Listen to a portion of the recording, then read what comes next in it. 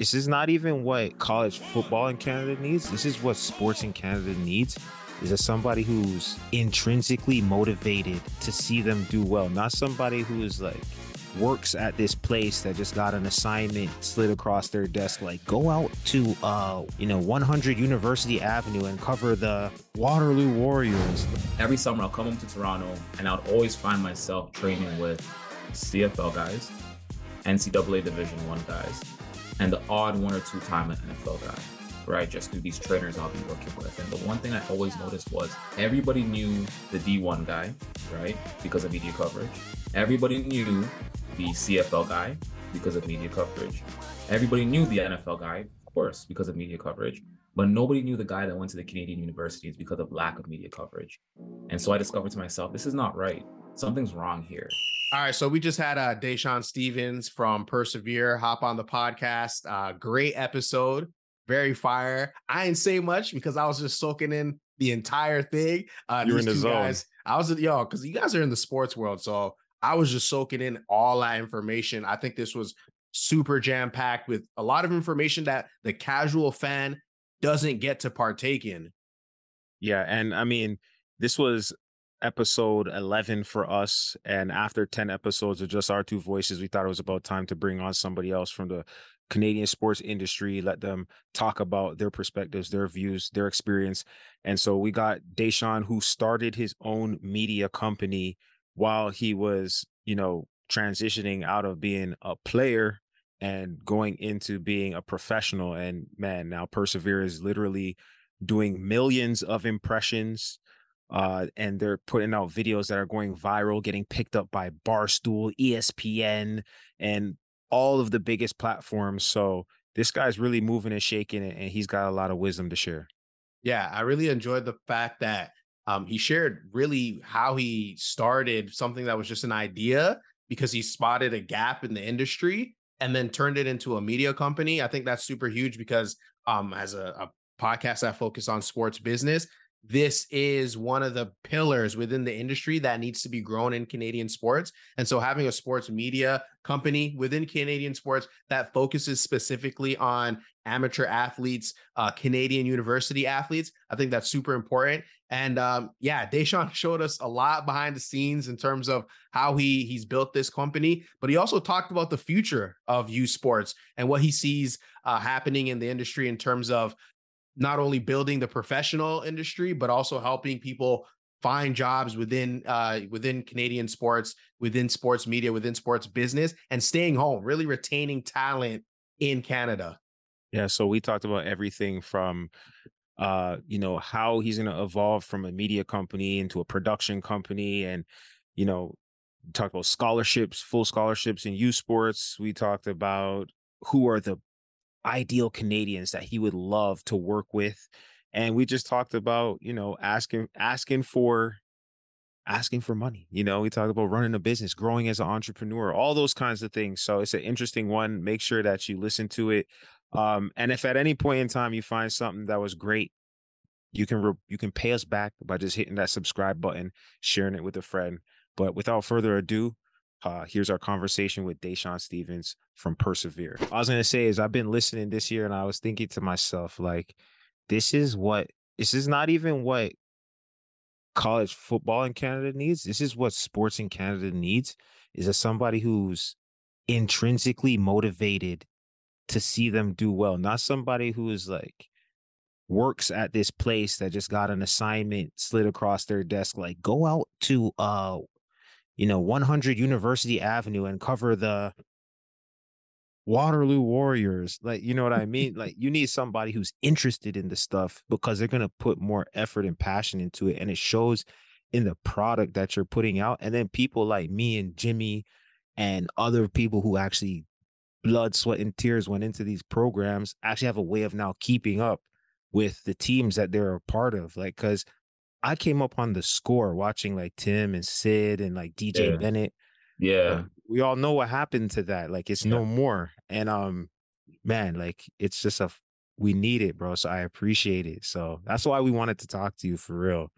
No, I appreciate y'all. First off, appreciate y'all just like taking a 10 p.m. on a Thursday to to speak with me. You know what I'm saying? Like, I appreciate that because like it's late night, late in the week. Everybody wants to go to their bed, get ready for Friday, whatever it is, you know. But no, like even just, you know, for you being a take it or leave it listener, like appreciate that. I appreciate the support, you know, and I think like we'll get into it a lot over the course of the conversation, but a lot of like, you know, like a lot of the fuel that goes into this is like hearing those things, right? Like hearing that feedback, hearing people say those things. And I'll talk about it later, but there was once upon a time where like I wasn't talking to nobody and just doing this from this desk in my room. And like didn't know what people thought, didn't know people loved it, didn't know people hated it, but I was just like, let me just try it out, right? So then now to hear feedback, to hear people say like, yo, this is really cool, or hey, like this really like, you know, helps solve this problem for me, or this really helps, you know, keep me in the loop on this, like that's love, right? And those are the type of things that like when it's like when it comes to a crossroads where it's like, yo, like, can we keep doing this? Do we want to keep doing this? Do we want to get rid of this? We kind of think back to like, oh, but listen, like this is the feedback that we got on this. Like this is important. Let's just keep this around, right? Or if it's something we don't get feedback on, it's maybe like, hey, let's, you know, cut this out. But stuff like that goes a long way, trust me. So appreciate you. Of course, of course. Yeah. Yeah. Yo, So it's funny because I like for me, I remember you were tweeting about U Sports, and Yeah. I'm like, yo, there's somebody that covers U Sports. Automatic follow. Like I have no interaction with you, an automatic follow. And then I realized you're covering the Laurier and all the different sports. I'm like, bro, I actually can now like follow my favorite university sports. I can actually follow somebody that actually knows about the sport. It's not just tweeting a highlight or something. They're talking about like the importance of this play, the importance of the team's success. I was like, yo, this is sick. We haven't had an analyst for U Sports, yeah, since University Rush. And even back then, it was mostly like highlights. They weren't really breaking down like the history of the team, why the team's doing so well. The top 10, I want to get into that too later on when we talk about the top 10, because I love seeing that weekly and the breakdown on that. But yo, should we just fire it off? yeah, I don't even want to break the flow, man. I think right. Let's keep it moving. So Dashawn Stevens, how would you describe yourself and what you do? Because you're doing a lot, you're covering a lot. I want to know how the heck you do it too, because you have information on games that I don't even know where I would watch these games if I wanted to get in-depth analysis on them. So like tell the people who you are, what you do, and how you even got started on, you know, persevere, take it or leave it, all that. Okay. You're right. I do a lot. So for the sake of today, my name is Dashawn Stevens. Graduate of the University of Waterloo, graduated in 2020, majored in communications and business. Was a former U Sports football player, never as good as you, though. All right, never as good as you. Okay. Former U Sports football player. Nowadays, I go by the founder and creative director of PRSVRE Media Group, commonly known as Persevere. So essentially, we're a Canadian university sports media company and brand that seeks to reimagine the youth sports fan experience by delivering athlete-driven storytelling and university sports coverage while sitting at the intersection of sports, culture, and innovation. So that's what I do. And then I also, around this time of the year, I also turn into like a TV personality. So I'll be it's called a part-time sports broadcaster on CBC, covering the Vanier Cup or covering either the Mitchell Bowl or UTEP Bowl, whichever they kind of like place me at. So those are the two things that I am for the sake of today. Man, that's a lot. And so being somebody who played, I mean, wait, did you play with Tyler Ternowski? I did. Yeah. Oh, okay, that's my dog. Yeah. He, Ternowski, Trey Ford, Tyrell Ford. I played with the who's who. Like I played with probably like the greatest like players in like Waterloo history. I wasn't one of them, but I played with some of the greatest. man, I gotta give props to that program because, you know, I was at Laurier from 2008, 2009. And at that point in time, you know, Waterloo was going through a rough spell. Like they had a scandal breakout. There was like a guy on the team who was like selling steroids or something like that. And that really like dismantled that program. But then there was a regime change. They got new people in there, fresh faces, fresh energy. They got new facilities.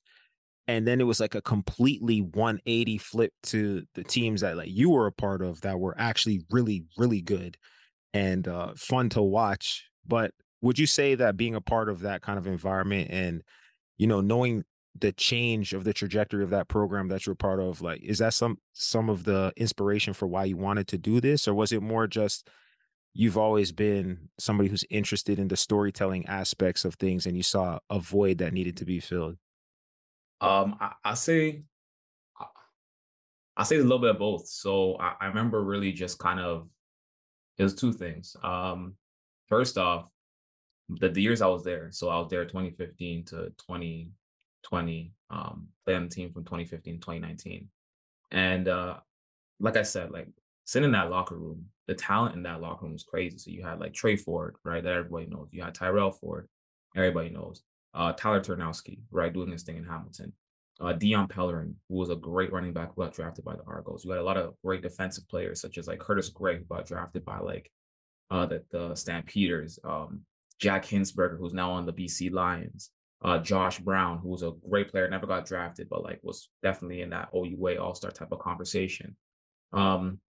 It was crazy, right? And I think like just being in that locker room, I think at the time, just being on that team, you kind of sit around and you're just like, oh wow, like this is a really special group of players, right? And it's just like for me, it was like, oh wow, this might be like the most special group of players in the history of this program.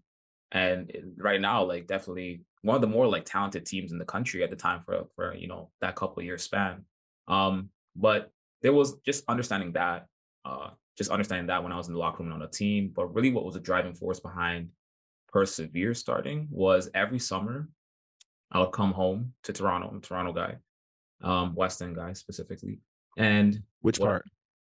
I was Eglinton Avenue West, West. Okay, you got to shout it out whenever you get a chance. Yeah, I have to. Jane and Finch, Jane and Finch, Driftwood, all those parts, man. Those are the parts where I touched on my come up. But every summer I'll come home to Toronto and I'll always find myself training with CFL guys, NCAA Division I guys, and the odd one or two time an NFL guy, right? Just through these trainers I'll be working with. And the one thing I always noticed was the hard work across the board was the same, right? The will and the passion to want to be great across the board was the same.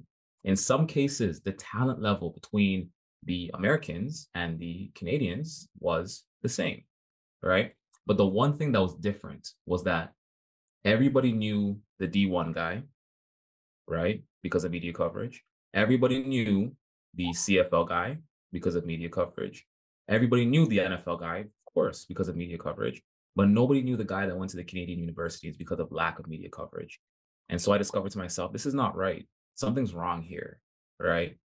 There's a problem that needs to be solved. There's a hole in the media industry in this country. And then I did the math, and I said to myself, okay, hold on. So we have 50,000 university students in this country per year, 50,000 university, no, my bad, not students, student athletes in this country per year, 50,000 university athletes in this country per year, right?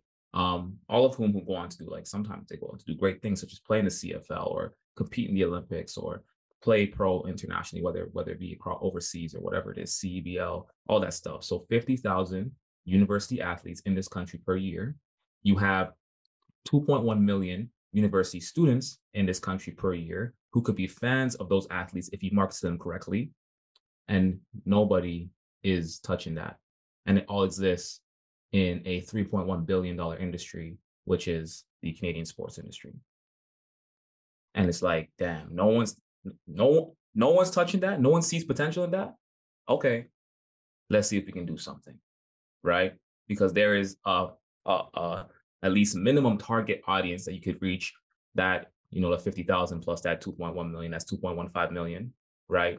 And then obviously it's in an industry that's obviously worth something, that means something to this country, right? And no one's touching that. Let's see if we can do something. And so that's kind of like the seeds of how Persevere really came to be. Just understanding that problem. And then me personally, I was always a person who was interested in media. So I studied business and communications in university, but growing up, I always wanted to study journalism. Like I always wanted to go to TMU or Carleton to study journalism. But I was actually too scared to go and study journalism because I was like, this is a really specific thing to study. And if I study this and I don't get a job in this, what am I going to do?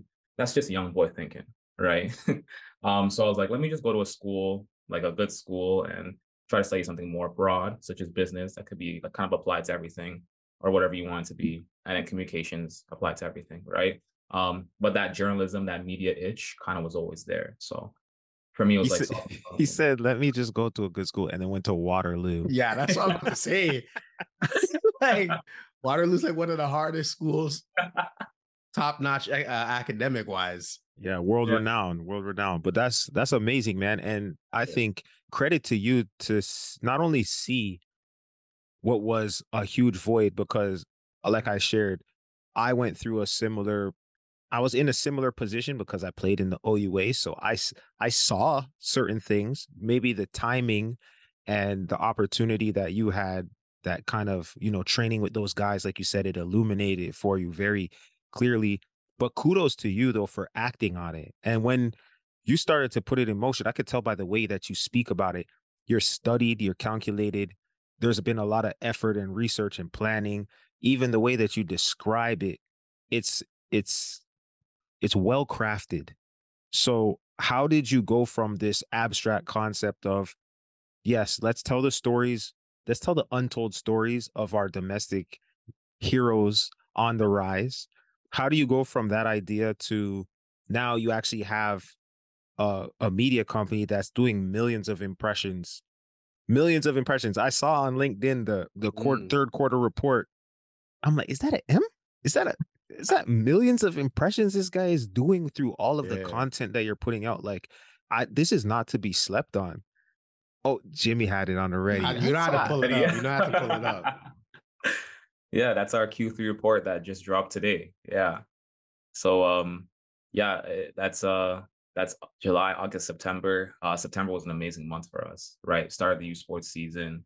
Return of football full time, return of rugby and all these other sports as well. And we really were able to, I think like the cool thing is like every year we kind of like reevaluate our approach towards how we're going to cover university sports. Yeah, there's our video consumption. So we also like this year we started calculating like, video views and watch time and engagements and stuff. And I just want to highlight like, yeah, that 3,571 hours, like that's total watch time. And these are people watching highlights that are like 20 seconds long. Yeah. You see what I'm saying? So these are like people watching highlights of like just a touchdown or like just a pass. Like it's not like they're watching like 10-minute videos or anything like that. Like these are like really short clips. So that's what that I found that to be really cool. And then the engagements too. Yeah, like I think, yeah, and this is like our most engaged content from Q3. So you have Maya Turner. Shout out to Maya Turner, became the first woman to like play in a youth sports football game and score points against Regina back on, I think it was like September 23rd. That game-winning touchdown that Evan Hillock for Western threw against Queens, which that video went viral. Super Yeah. viral. That was Yeah. yeah. Yeah, went very viral. And I love to always tell people like, hey, I started that on Persevere, right? That was one of those first like shared gain mass attention, and somehow that ends up on Sports Illustrated. Yeah, didn't that get picked up by like Barstool? Like Yeah. everybody picked that up, no? Yeah. It got picked up by everyone. Barstool, ESPN, TSN, Bleacher Report, House of Highlights, Sports Illustrated, you name it, like it's been everywhere.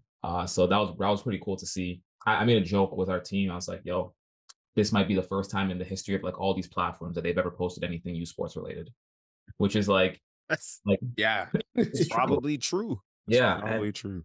And it's like, yo, 4 years ago to even again 4 years ago when this was all just an idea, like to hear that would have been like a dream. It's like, no way they'd ever ESPN post about esports. No way. Right. So take us back 4 years ago.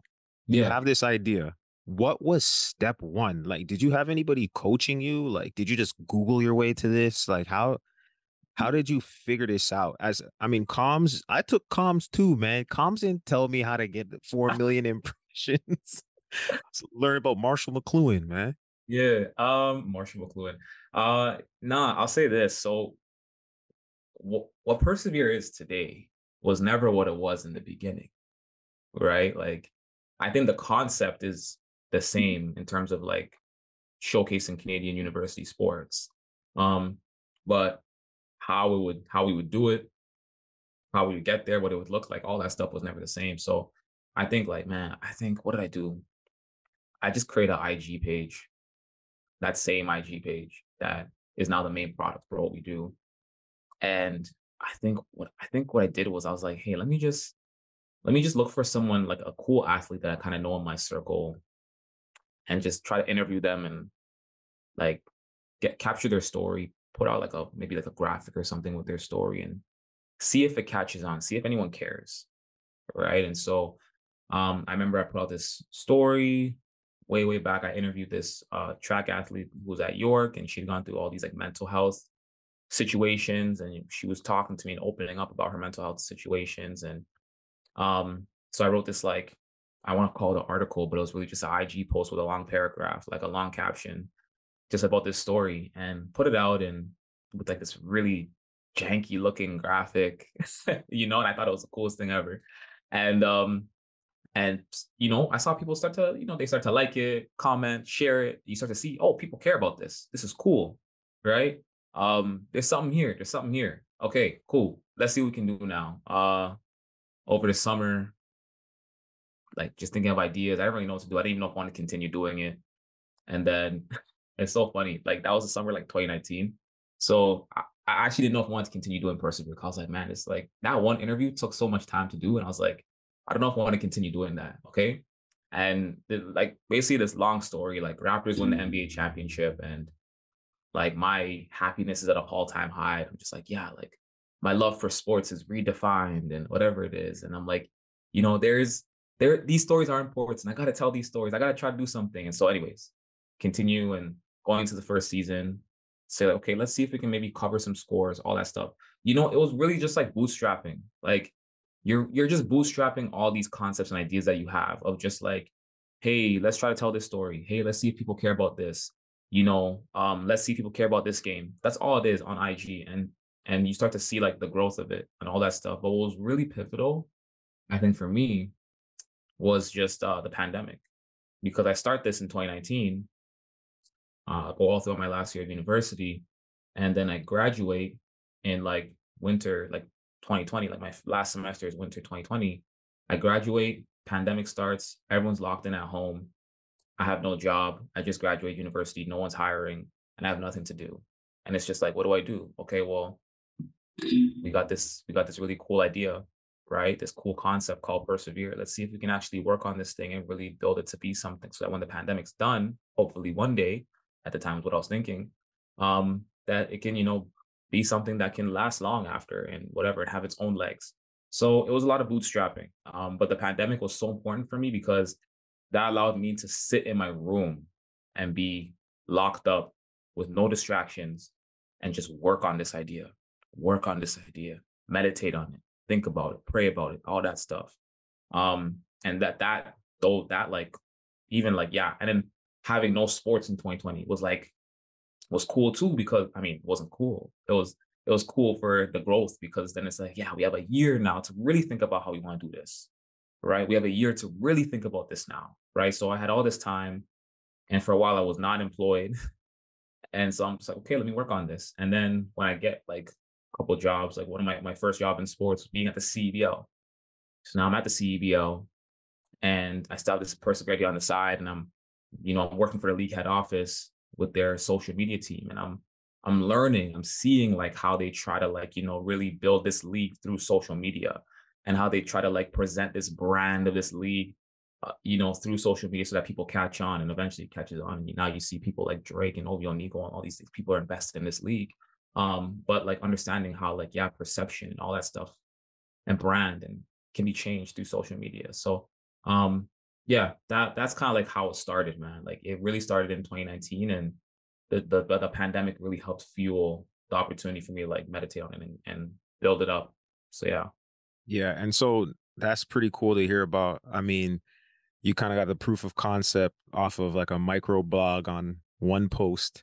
Yeah. And now, you sat down with my dog, Curly Gittens Jr. You did the tuition talks. You have highlight clips that are going viral. You do all different kinds of things that are in and around sports, whether it's, the latest stuff or it's evergreen content that lasts. So where do we want to take Persevere next? Or like, how do you see the evolution continuing, or what more do you want to do with this? Is it just to continue the same and just have higher volume, or what do you see for the future of Persevere? Listen, first off, like Persevere is not even. I think we've done a lot of great things, which is really really cool. But there's so much more that we have like in stock, like for the future. So it's gonna be really really cool. But I'll say this: I think one of the biggest things I always focus on is like through this journey, what I've realized is that in Canada, uh, there aren't many options to consume sports media.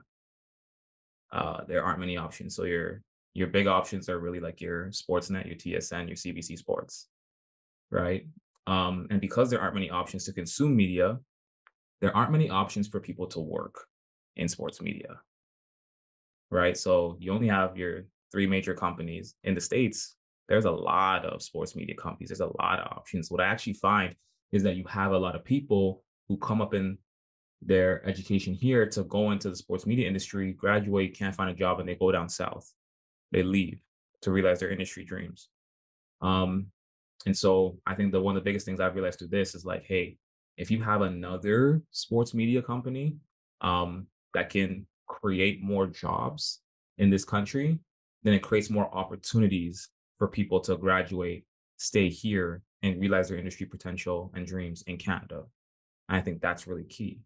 Um, and I think a big thing too is just like, yeah, like for me, creating jobs and also having that, you know, large scale sports media company in Canada that puts university athletes first, right? I think you see it, all of our sports media companies here, it's called the big three. They put professional athletes first, and that's fine. There's nothing wrong with that. But I want to be able to have something in this country that puts university athletes first. In terms of what's next, man, there's a lot of things, like a lot of things. It's going to be really, really cool. But you touched on Tuition Talks, for example. That was our first ever original production, right? So that was our first time being able to bring a filming and camera crew on location to, Toronto Argonauts headquarters at BMO Field, right? By the way, the Argos great people there. I didn't know they're fans of what we do, but like they're dope. I know Yo, you're. I'll give them a pass because they did a good thing for my dog Curly. Curly's a Laurier guy. You see, I Yeah, got the Tie Cats yeah, hat on yeah, right now. yeah. You know what? Nah, I got love for anybody in the CFL, man. I got love for anyone in the CFL as long as it's not game day. Yeah, you know what? The Argos for a while they were looking like the Toronto Golden Hawks because they were signing so many like Laurier guys. They had Curly, yeah, they had Curly, they had Sam Robbie Smith. Robbie Smith.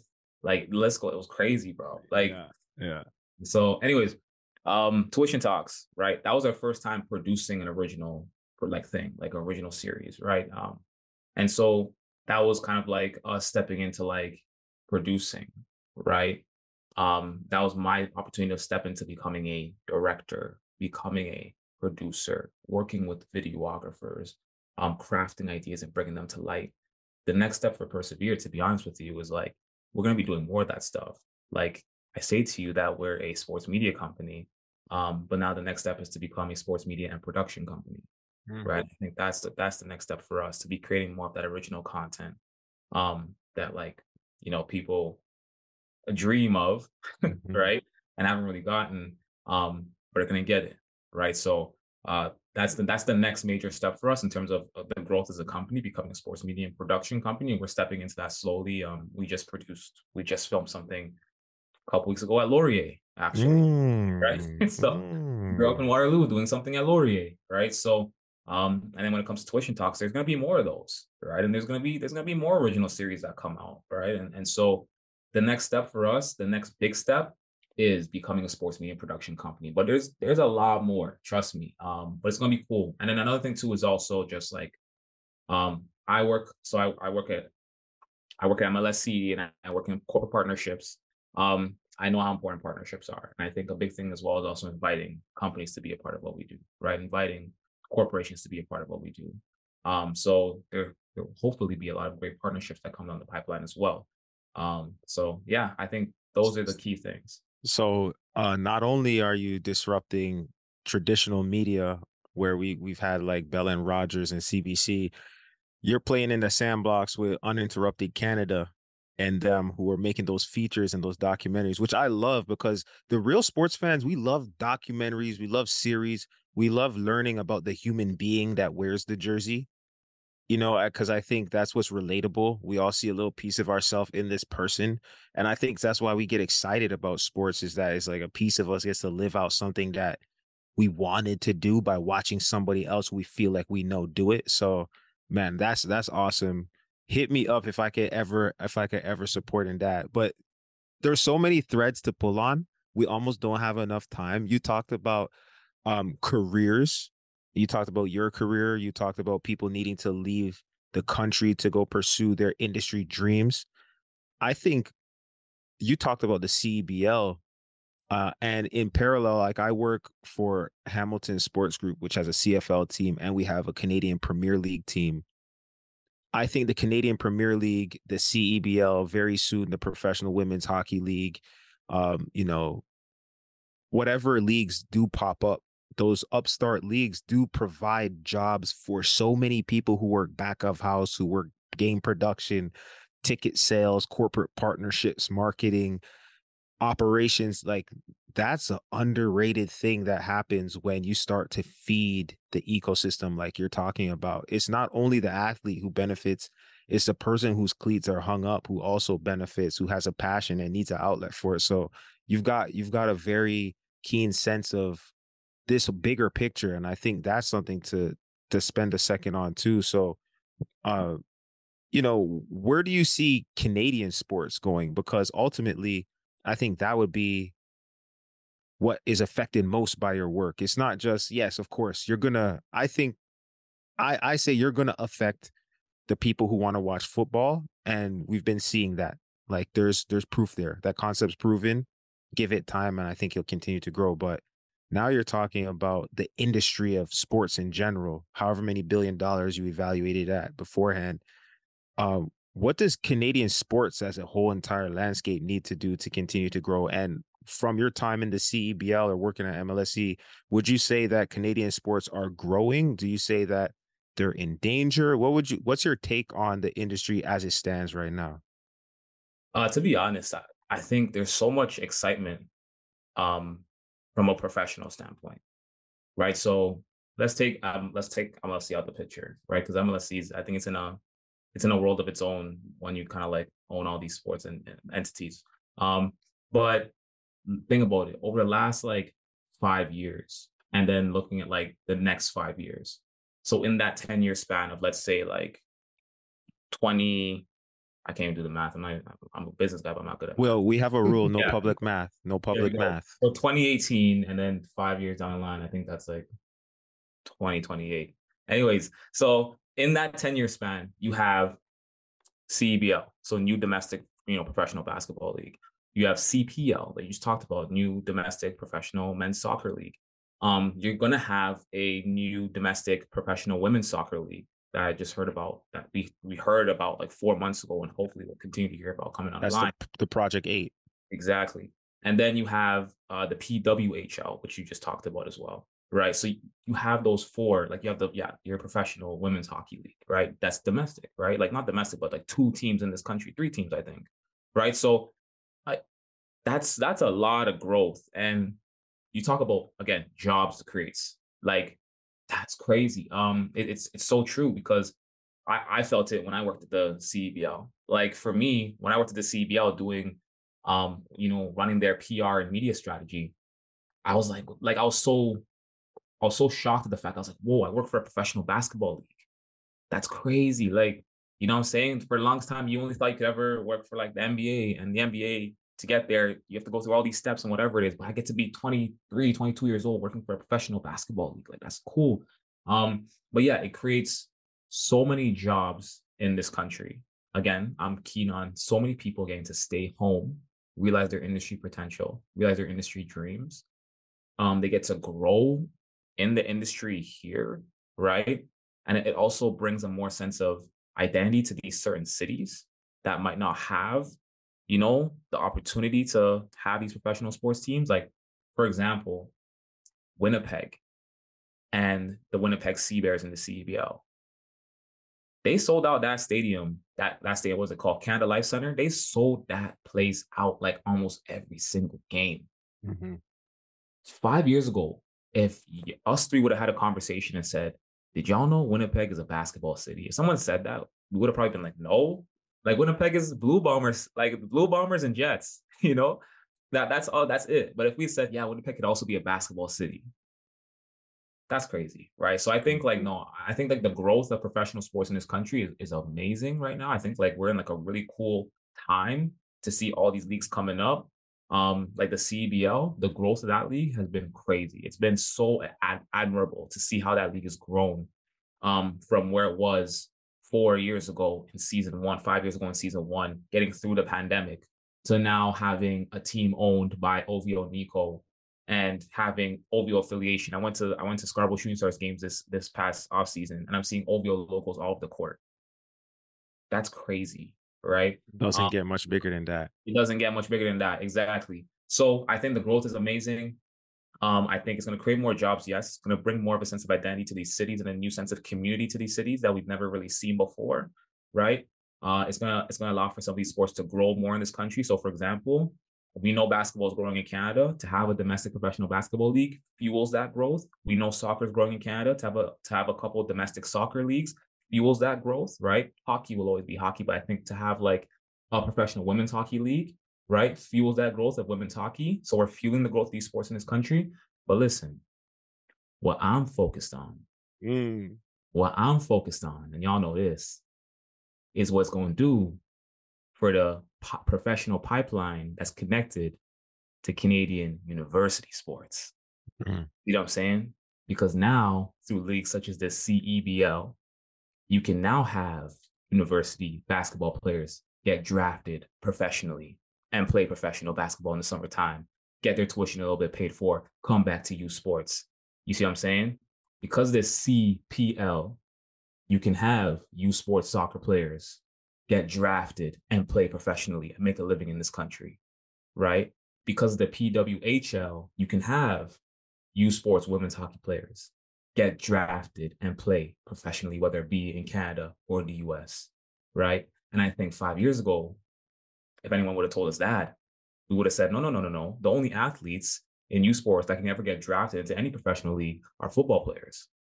But now you're telling me football players, basketball players, soccer players, and hockey players now can all get drafted into professional leagues from youth sports institutions. That's special. And that's going to fuel the growth of youth sports as a whole, because people are going to say now, listen, I can stay home.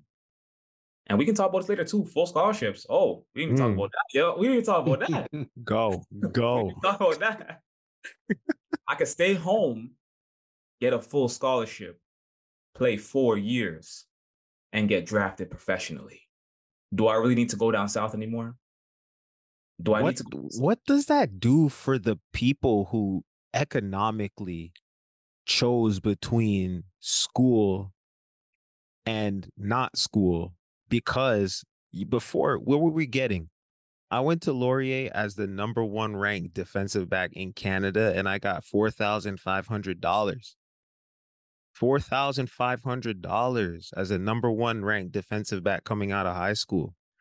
You know what I mean? That's game changer. Please tell me what, like, you talked about the end result, and I'm so glad that you broke it down the way that you did, because yeah, when you put it that way 5 years ago, a lot of people's dreams knew that they were going to come to an end, but Yeah. it's not about being a millionaire. It's about providing a living for yourself, doing what you love, because that is priceless in and of itself, let alone the money you actually take from a game check. But what's the impact of the new scholarship rule changes? What do you think that actually does for people coming out of high school?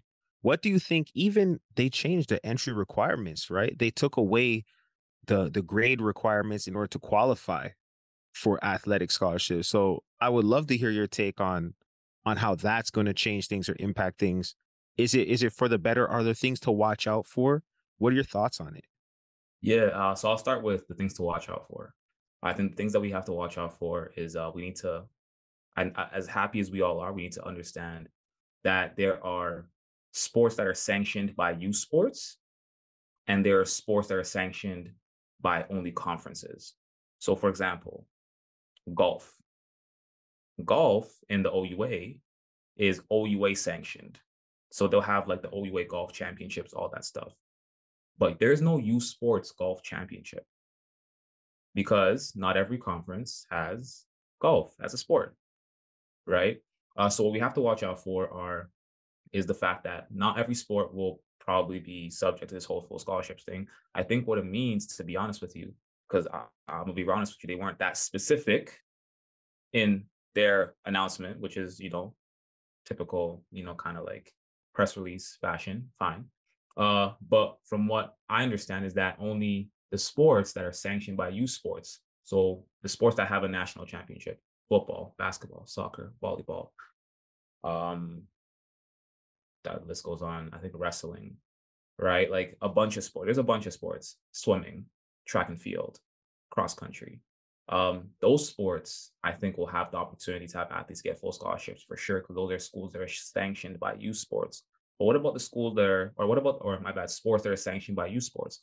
But what about the sports that are only sanctioned by conferences? Do they get full scholarship opportunities as well? That's what we need to keep an eye on, right? Because there's a lot of athletes that are playing those sports, and we can't let them go forgotten, right? We gotta continue to push for them too, to make sure that they're getting compensated, because listen, there are some teams out here, whether it be tennis, squash, whatever it is, rowing, that are not only, not getting full scholarships, but are funding their own way to tournaments, funding their own training, funding their own transportation, funding their own hotel stay when they got to travel across province to a championship, like doing all that themselves, right? So we have to make sure that they get fair compensation as well. We got to keep fighting for them. There was a cool story I heard a couple years ago. I want to say it was like Calgary's track and field team, which is a U Sports sanctioned team. So they'll get full scholarships, hopefully. Someone had told me that I think it was Calgary's, they had funded their entire program themselves. The athletes funded their entire program themselves, whether it be travel, food, transportation, training, everything. And they went on to I think they went on to win a championship. Like, yeah. I don't know if it was a national championship. I don't know if it was a Canada West championship, but they did really good.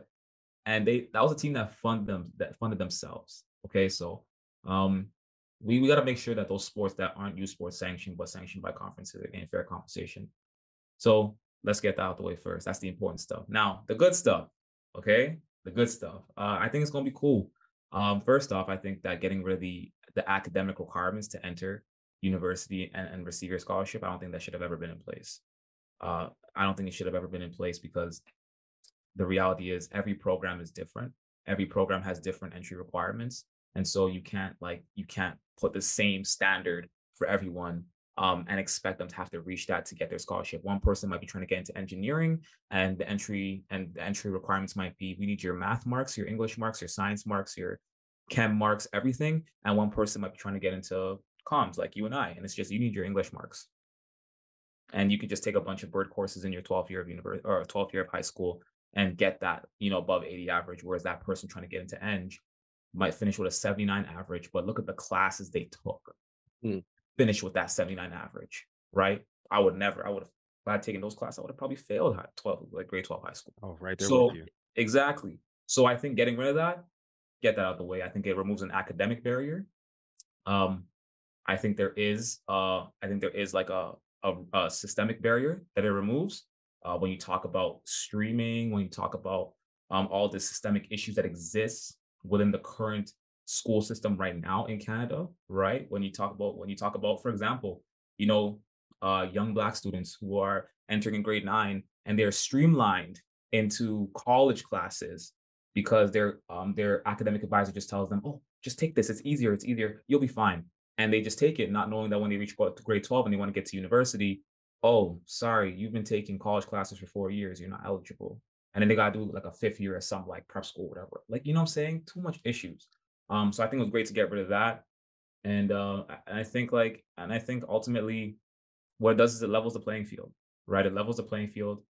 I don't think people should be facing barriers to get scholarships coming into university, especially considering that they're so talented coming out of high school and you're recruited based on your talent, right? And I think that, That's funny. Like yeah, when you say yeah, it like that, it's just common sense. You're recruited based on your talent. yes, So maybe we can yeah, give you a little something based on your talent. Like talent, yes, I went to States after I spent 2 years at Laurier. They have in every Division 1 school, of which there are over 125, 85 full scholarships. Now I know that the ecosystem's different, it's built different, the economics are different, but you get in the school, you get the money. there you go, and it's there you and it's go, just that simple, man. But then what that allows you to do, you focus on your craft, you focus on your studies because you got to stay academically eligible. So you're going to your study hall or your study tables, you're going to see your academic advisor, you're picking your courses well in advance, you've got your training that you're fully focused on. You're not working a part-time job, which is detracting from your ability to be both a student and an athlete. there you I- go. So yeah, man, I'm excited for it too. I'm excited for it. Yeah, you know what? You made a good point there. Because I had like a debate the other day with somebody, and they were like, "No, we need the academic requirements so that students can, still succeed academically." And I was like, that doesn't make no sense because the universities themselves have the requirements to get in, and the requirements to stay in. So why do we need to add any more? Right? Why do we need to add any more? If someone is passing in their program and they have that grade that keeps them in the program, they are doing well. They're doing well enough to stay in that program. Right now, listen, that person then told me that the program that they were in at the university that they were in, they said, yeah, but our requirement was 50%. I said, that's on the university for saying the benchmark so low. Mm, You see what I'm saying? Don't put on athletes. Like that's on the university. But yeah, I don't yeah, think we need to put any more on these athletes, man. Let these athletes get paid for what they do. yeah. Listen, you said that at Laurier, you were the number one DB recruit in the country. You got 4,500. When I talked to Curly Gittens Jr. on Tuition Talks, he told me he got nothing. And he's arguably one of the greatest in Laurier history, in U Sports history. He got no money. That's pain. That's crazy. And that's not fair. And in that moment, I said, oh my gosh, Yeah. for all the people that got 4,500, we were thinking we were getting underpaid. But this brother was putting Laurier back on the map Mm, and not getting paid. And that's not fair. yeah, that's rough. That's rough. It's rough. So we're glad that we got full scholarships coming to U Sports 2024, Yeah, 25. 2024. Well, Yeah. Next year. yeah. So Dashawn, tell us what you're most excited for. Jimmy, I know I've been hogging the mic like I Nah, usually bro, do tend your to thing. do. Do your thing. I'm enjoying the conversation. Yeah. Y'all in the sports world, like you guys are after your career as athletes, you guys are in the sports world. So I'm loving the conversation. I got some questions too, but I'm enjoying the business side of things right now. Well, yo, I'm actually interested in the business side too. I know that Persevere had a partnership with Bet99. Yeah. And I mean, that's not something that you see every day. Obviously, you talked about having a career in corporate partnership, so you're a little bit familiar with that side of the business. But, just for the average listener who's out there, maybe some people are entrepreneurial, maybe some people work corporate, but like, how does something like that come into fruition? Or like, what does a Bet99 see in an organization like a Persevere, and what's the benefit for them working with you all? Yeah. So yeah, we have a partnership with Bet99, and that partnership started this year, so January 2023. And it's a sports betting education partnership. That's what it's intended to be. So essentially, as you all know, sports betting became legalized in Canada. I want to say like last year, the year before. And I feel like we all think we're experts in sports. And so I feel like there's this whole thing where because people watch sports all their life and they think they're experts, they feel like they can just go and make a bet and like, dash off their money like that Mm, and get their return back quick because I've they're done that. there we go, right? So I don't know. I just feel like I felt like, because our target demographic is 18 to 24 and 25 to 34, really young demographic, right? And I felt like it was just like, hey, like let's see if we could, work with someone to kind of educate our audience in the sense of like, hey, like here's an intro to sports betting. Here's some things that you should know, and here's how you can maybe make some responsible, decisions before you bet. That's really the intention of the partnership. And we're working towards doing that because I think it's something that we've never really seen before in the sports betting space because it's so new in Canada. But that's the intention and that's the hope.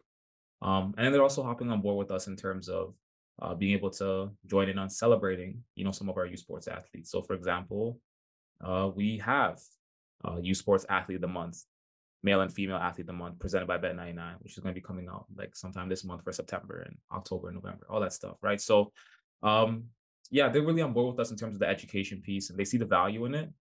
And they're also on board with us in terms of being able to celebrate youth sports athletes, which I think is really, really cool too. So that's kind of like what the partnership is. That's what it's intended to be, and hopefully we can bring in more. We can introduce more people to the youth sports landscape as well, and show them how special it is, and show them how we do it, right? How we do it, and how we cover it, and introduce them to the culture that we're setting and we're putting together. Yeah, a big investment, an investment into youth sports and into Canadian amateur athletics. I think that says a lot about where Bet99 stands on all this stuff that we've been talking about, because they're literally getting behind it, right? Like, Yeah, there's nothing more meaningful than talking with your wallet. there you go. Yo, That's it. I think something that's really cool, and I'm interested to learn more about it. But the top 10 for the football youth sports, you've been putting out the list. I've been following the list, staying in touch with that list, and I see my guys Laurier, they're undefeated, but they're not at the top yet. I'm very shocked that they're not at the top yet. But tell me a little bit more about what goes into the list. I remember I was listening to one of your episodes, and you have vote, like you guys vote as a media company, you get to vote. So tell me a little bit more about that process and how this top 10 list is made up. Yeah. So essentially, the U Sports top 10 is determined by two things. So there's like an ELO score ranking that kind of like takes into consideration like your wins, losses, kind of like recent history, and then they also take votes from members of the media throughout the Canadian sports landscape. So they'll take like, I don't know, I actually don't know how many like members of the media it is because it's kind of like really anonymous of who you're voting with. But they'll take a certain amount of members and we'll have there's like a committee, and every week they'll kind of reach out to you and say like, what are your votes? And then they'll basically calculate the top 10 based on ELO and then based on media votes. So I'm fortunate enough to be one of the individuals that receive a media vote, which I think is really, really cool. But that's a little bit how the top 10 is created. Now, do you want to talk about the Laurier Golden Hawks and why they're not number one? Because I can give you, I can give you a reason because I got a vote. I don't know if I'm my all heart ears. can I'm hold all it. ears. Hey, we're fourth. I'm not mad. I'm not mad. We've but been go ahead. climbing. We've been climbing. No, you know what? I'll say this. Oh man, let's talk about Laurier for a little bit. Laurier has an amazing team this year, like an amazing football team. I think it's like one of their best teams since like 2016, in my opinion. And like, yeah, like they're like they have an explosive offense behind like Taylor Albersma, this young quarterback who can win OUA, possibly win OUA MVP and possibly a hack. They have these great receivers, Ethan Jordan, Braden Thorne, amazing run game. They have an amazing defense that's coached by like the defensive goats of like the 2016, 2017 era, like Kwaku Boateng, Trayvon James, Willem Moa, all that stuff, right? So they have a really solid team, but they're not the Western Mustangs though. And the Western Mustangs are the reigning, undefeated Yates Cup champions. I don't want to hear it. I don't want to hear it anymore. He said purple rain. He said purple rain. Oh, you know what I'm saying? Who are also gunning for a Yates Cup again and a Vanier Cup appearance, who also have a quarterback who could be an OUA MVP or Hack Cracked Award winner, with a bunch of receivers such as Seth Robertson and Mosin Jamal, Savon Mane Jones, an amazing run game with a reigning OUA MVP Keon Edwards, and an amazing defense as always. So that's why Laurier's not number one, because the Western Mustangs are number one. So, but we'll see, right? Laurier and Western week 8 coming up soon. Ooh, that's gonna be a tilt. I'm ready for that. That's gonna be heavyweight matchup. There you go. I like it. I like it. Well, Laurier's already punched her playoff ticket, so we can rest assured that regardless of how that one goes, there's gonna be probably a rubber match eventually. I mean, that's how I'm seeing it shape up. We'll see what the bracket looks like in the playoffs. Yeah, we need to see it. The fans need to see it. The fans need to see it. Absolutely. Jimmy, what else you got up your sleeve? Because I know you got something bubbling up over there. Well, man, I mean, like when I was doing my research, first of all, very impressed with how the branding has improved over the years, even over the last few months. Like I was scrolling, trying to get to the bottom of the Instagram list. I only reached like January, but you could see just like the impressive, like the consistency, but also just the effort in terms of the branding, how it's improving and the content's going up. And I was looking at the LinkedIn too. I saw, I'm like, yo, you guys have 7 people working on the team, including yourself. Um, I have seen people attempt to do cover U sports or cover football specifically. You guys have been able to branch out to other sports. But tell me, like, what's the system like when you're working with your team in your media company? How are you guys able to almost cover like almost all aspects of U sports right now? Oof, that's a secret sauce. Are you He asking for said, I the like it. Are you asking for the recipe to Pepsi? Like the recipe to Coca-Cola? Nah, tell us "Tell what us you how you can make tell us. Canada dry." Oh Share man. what you can with us. No, yeah. Yeah. What roles are on your team? First of all, you kept saying we, and I Yeah. know you ain't French, but like, who is we? Yeah. I'll say this. I'll say this. Even when I was doing this by myself, I always said we. Even when the team was just one person, I always said we. Because the hope is that one day there would be a we. That's why, right? But we have a great team. We have graphic designers, we have writers, we have podcast producers, we have people that tackle partnerships with me. It's really really cool. I kind of get to have my hand in everything because like that's how it was before. And I think I'll say this like the one thing that's really really interesting is learning how to kind of step back sometimes. That's the thing that's really interesting, because when you're used to kind of doing everything on your own in the beginning stages, when you're a startup and you're bootstrapping, you kind of want to, you kind of get into a flow of doing everything on your own. And so it's like when people start to come into the fold, you can't always do everything on your own. And you got to remember that the people that you bring into the fold are extremely talented, and they're on the team for a reason, right? And so I think that's the biggest thing: learning how to step back. But it's cool. We have so much fun, man. We have so much fun, whether it be just talking about youth sports, whether it be like a lot of our meetings are not like your typical, like really like formal meetings. Like we're just talking about what's happening, right? And we're just joking around or whatever it is. And then boom, idea comes up. Yo, let's do that. Right. So that's kind of like how it works, but like it's a fun group to work with. People who are on the team right now are like really, really cool. And I'm happy to be working with them. And again, I'm happy that this has grown into something that can create opportunities for people. Right, who whether they're in university, whether they graduate university, it creates opportunities to do what they've always wanted to do. So I think that's really, really important too. But that's kind of how the workflow goes. Yeah, Are what they kind of? uh are they I was all gonna. student athletes? I just want to know if they're all student athletes True, good question. or former student athletes. Are they all student athletes? No, no, they're not. We have some people who are former broadcasters, right? Who used to do commentary. We have some people who are former student athletes, right? So I think we have. What I'll say is this: we have people from the most unique walks of the Canadian university sports landscape, or Canadian sports business landscape, or Canadian sports media landscape. Like we're a really diverse team. So it's really cool. So, oh my gosh. Okay, I got a million questions. Yeah. If Okay, question A, then question B. So, as an entrepreneur, though, what have been the areas where you've grown the most since you started this? Because a lot of people start stuff. I talk to a lot of my friends and just other people who transition out of the game, and it doesn't go smooth. Like it's rough. So like you started out this thing as an entrepreneur. You're still, you got your day job and whatnot, but as an entrepreneur, you're obviously evolving. What's that evolution been like, and what's been your biggest area of growth? I think my biggest area of growth has been, I think probably I think you learn about yourself, right? And I think, I honestly think to be, I don't want to say successful entrepreneur, but to be a consistent entrepreneur, an entrepreneur who gets to see their kind of like dream continue to grow, like you gotta continue learning about yourself. You gotta learn like, hey, when does your mind come up with the best ideas? You gotta learn like, hey, how do you react to certain things? You gotta learn like, hey, like how do you learn?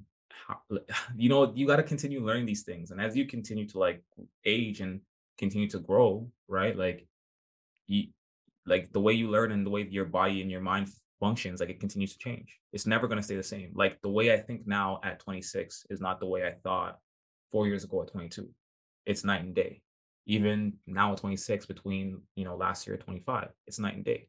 So I think continuing to always understand that you're going to change, and I think continue to just accept that and continue to just be on that like that mindset of like, hey, like let me continue to learn about myself. Have I changed? Right? Like check in yourself. Like just check yourself for real. Like check yourself. I think that's the biggest thing I've learned. But yeah, there's that. So continue to learn about yourself, because then you continue to understand like, yeah, when you can be most like productive versus not productive. Burnout is a thing. Like it's a thing. Right. And you kind of asked me before, like, hey, how do you do so much? How do you work here and do persevere and do the broadcasting stuff? It's like because I continue to learn how to like understand how my brain functions and when I'm most productive. Right. So for example, like we're like y'all reached out to me and said, when you want to do this podcast? And I said 10 p.m. because I know 10 p.m. like 10 p.m. I just got home from yoga and like my mind is prime and I'm like good Mm. to go, and I'm in a peaceful mind state. Like I wouldn't have said like 4 p.m. or anything like that because I know I'll be hella burnt out. I'll be hella tired. Right. And I'll just be wanting to sleep. Right. So 10 p.m. might seem like the most awkward time for most people, but for me, it's like, yes, 10 p.m. Like, Mm. thank God they have that option. Right. But I think it's that. And then also work-life balance too. Right. Like work-life balance is so key. Like as an entrepreneur, whether you have a day job and your entrepreneurial initiatives, whether you're working on multiple initiatives, whether you're an athlete and a student, like work life balance is so key. So I think for me, like it's always been understanding like when to step away and just be myself, when to step away and go to yoga, when to step away and go hang out with the friends or go to church or just like go for a walk or a run, whatever it is, right? So I think like being able to establish that work-life balance and understand like the benefit of that. Because I think a lot of people think that when you step away from your work to go live your life, it's like, yo, your work is gonna suffer. It's like, no, no, no, that's your time to recharge. And it's gonna benefit you later when you need to actually do the work, because then you'll be fresh and you'll be primed. You see what I'm saying? So work-life balance and just understanding myself, those are the two biggest things for real. Jimmy, Question B, bro. okay. It's kind of a send off, but yo, do you have anything else that you wanted to ask our gracious guest, man? He's blessed us with an hour of his Yeah. time, man. I mean, 100%. This is my question because okay, U Sports is growing and you guys are covering U Sports, and I think what you guys are doing is absolutely amazing. And from somebody who comes from a marketing background, I played at Laurier. I loved my 2.5, 3 years of playing there. It was very fun. But what I see the opportunities now for athletes that are playing, I'm like, bro, I wish I could play in this era because this era looks a lot more fun than back in the days when I was grinding my face off. And I'm like, damn, like I just grinded my face off. That's it. Like I ain't get nothing. I just grinded my face off. You guys are bringing a lot of light onto athletes. Do you think there's an opportunity for U Sports athletes to start building their own personal brands and start benefiting off of that, similar to like what the NCAA is doing? 100%. Like what the NCAA is doing, that's a different question, right? So, you gotta realize, yo, in the NCAA, we got some of these athletes making mills, like, Yeah. stupid money.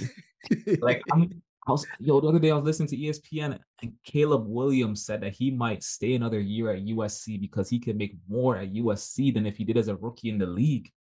Yo, who would have thought that Yeah. NIL would reverse the power from not only the college, the athlete is taking the power from the pro teams. Yup, Like Angel Reese is yup, making more money than all of the women in the WNBA, and she still has a tutor.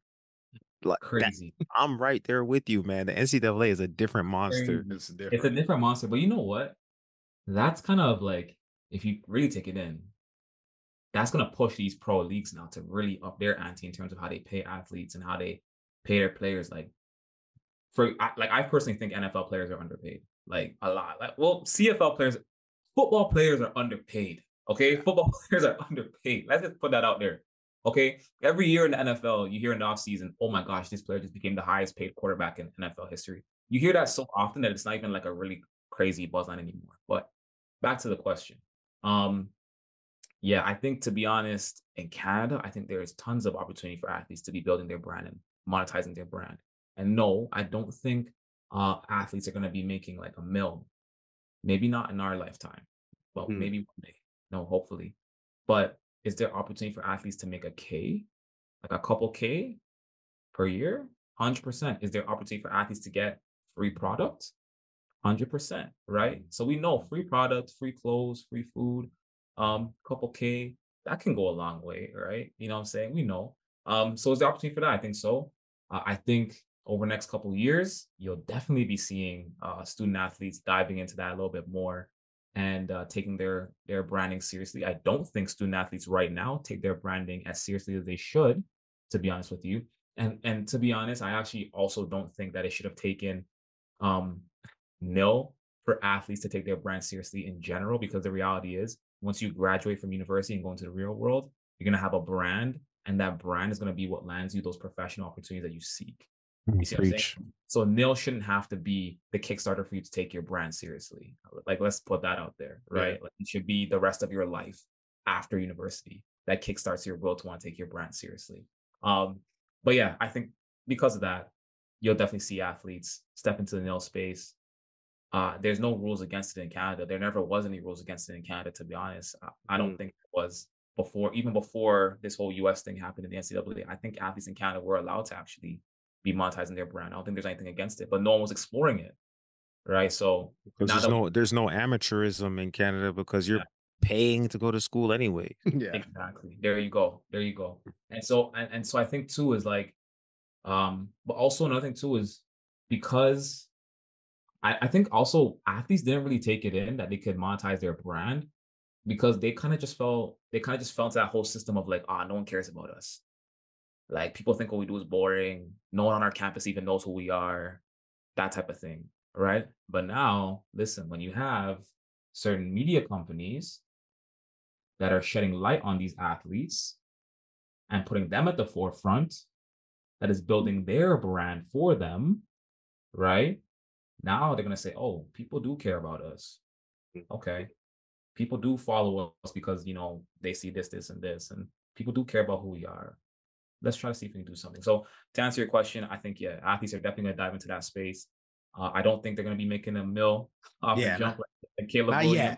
yet. Not yet. Not yet. Hopefully one day. I truly believe hopefully one day, because yes, it's small steps, but I think there's opportunity for athletes to make like a couple K a year, to get free product, to get, free food and all these things. Take advantage, and they got to take advantage of that, and I think like they shouldn't be discouraged by the fact that it's not the Caleb Williams money, or it's not the 100K, or even the tens of Ks. Like, understand what you can get. Like, understand that like what you get can really make a big difference in your life. Like, especially now if you're getting a full scholarship, imagine what an extra 5K now can actually do for you. Like, Mm. that's money that you could use for whatever you want. That could be your rent money for your year, and then now you're really living. You know what I'm saying? So yeah, I think we'll get there. We're gonna get there, and hopefully, I ain't gonna say that. Hopefully, maybe PRSVRE will be stepping into that space and doing a little bit more to help these athletes get there. But yeah, we'll get there. Speak it into existence, brother. For Hey, real. if there was one Canadian athlete, like a Canadian national or a Canadian international, professional or amateur, um, doesn't matter what sport, doesn't have to be football. Who is one Canadian athlete you would really love to sit down and have a one-on-one with, and get your production company to really tell their story? Oh man, you know what I want to do? And I really want to do this past summer. Um, so I love basketball. I played football, but I love basketball, as you can tell from my background. I follow a lot of Canadian basketball. And this past summer in the CBL, the Scarborough Shooting Stars had three really like top tier youth sports players on their team. Thomas Kennedy, who was the reigning youth sports player of the year from the Windsor Lancers. David Moycat, who is the reigning youth sports defensive player of the year. He was from the St. FX X-Men. And David Walker, he was a Division One guy that transferred over to TMU, started the season coming off the bench and ended the season as their number one scoring option, and then got drafted into CBL and became a starter. So he's big time, right? They were all playing for Scarborough Shooting Stars. What I really wanted to do was I really wanted to get them all in one room together and just talk youth sports, just talk about your careers, have a conversation, you know what I'm saying? Because it's like you're bringing three guys from three different paths of, youth sports. You got a Windsor guy, a TMU guy that went D1, and you got a St. FX guy who also went to JUCO, comes back to Canada, plays from Brampton, goes to the AUS. Like I wanted to bring them together and really have a conversation with them. That would have been super, super cool. But I don't know if that could happen anymore. Thomas Kennedy graduated. He's done. I think he's playing overseas. David Moycat, he graduated. He's playing overseas. David Walker, he's still in youth sports. He's still at TMU, so we'll get him this year. Man. Nice. Hey, well, I speak for myself, but I'm sure I'm speaking for a lot of other people. So excited to see what you do next, man. There's a lot of amazing stories. I like to think that, during my time playing youth sports, just in the people I met personally, the stories were crazy enough to make at least a couple of movies.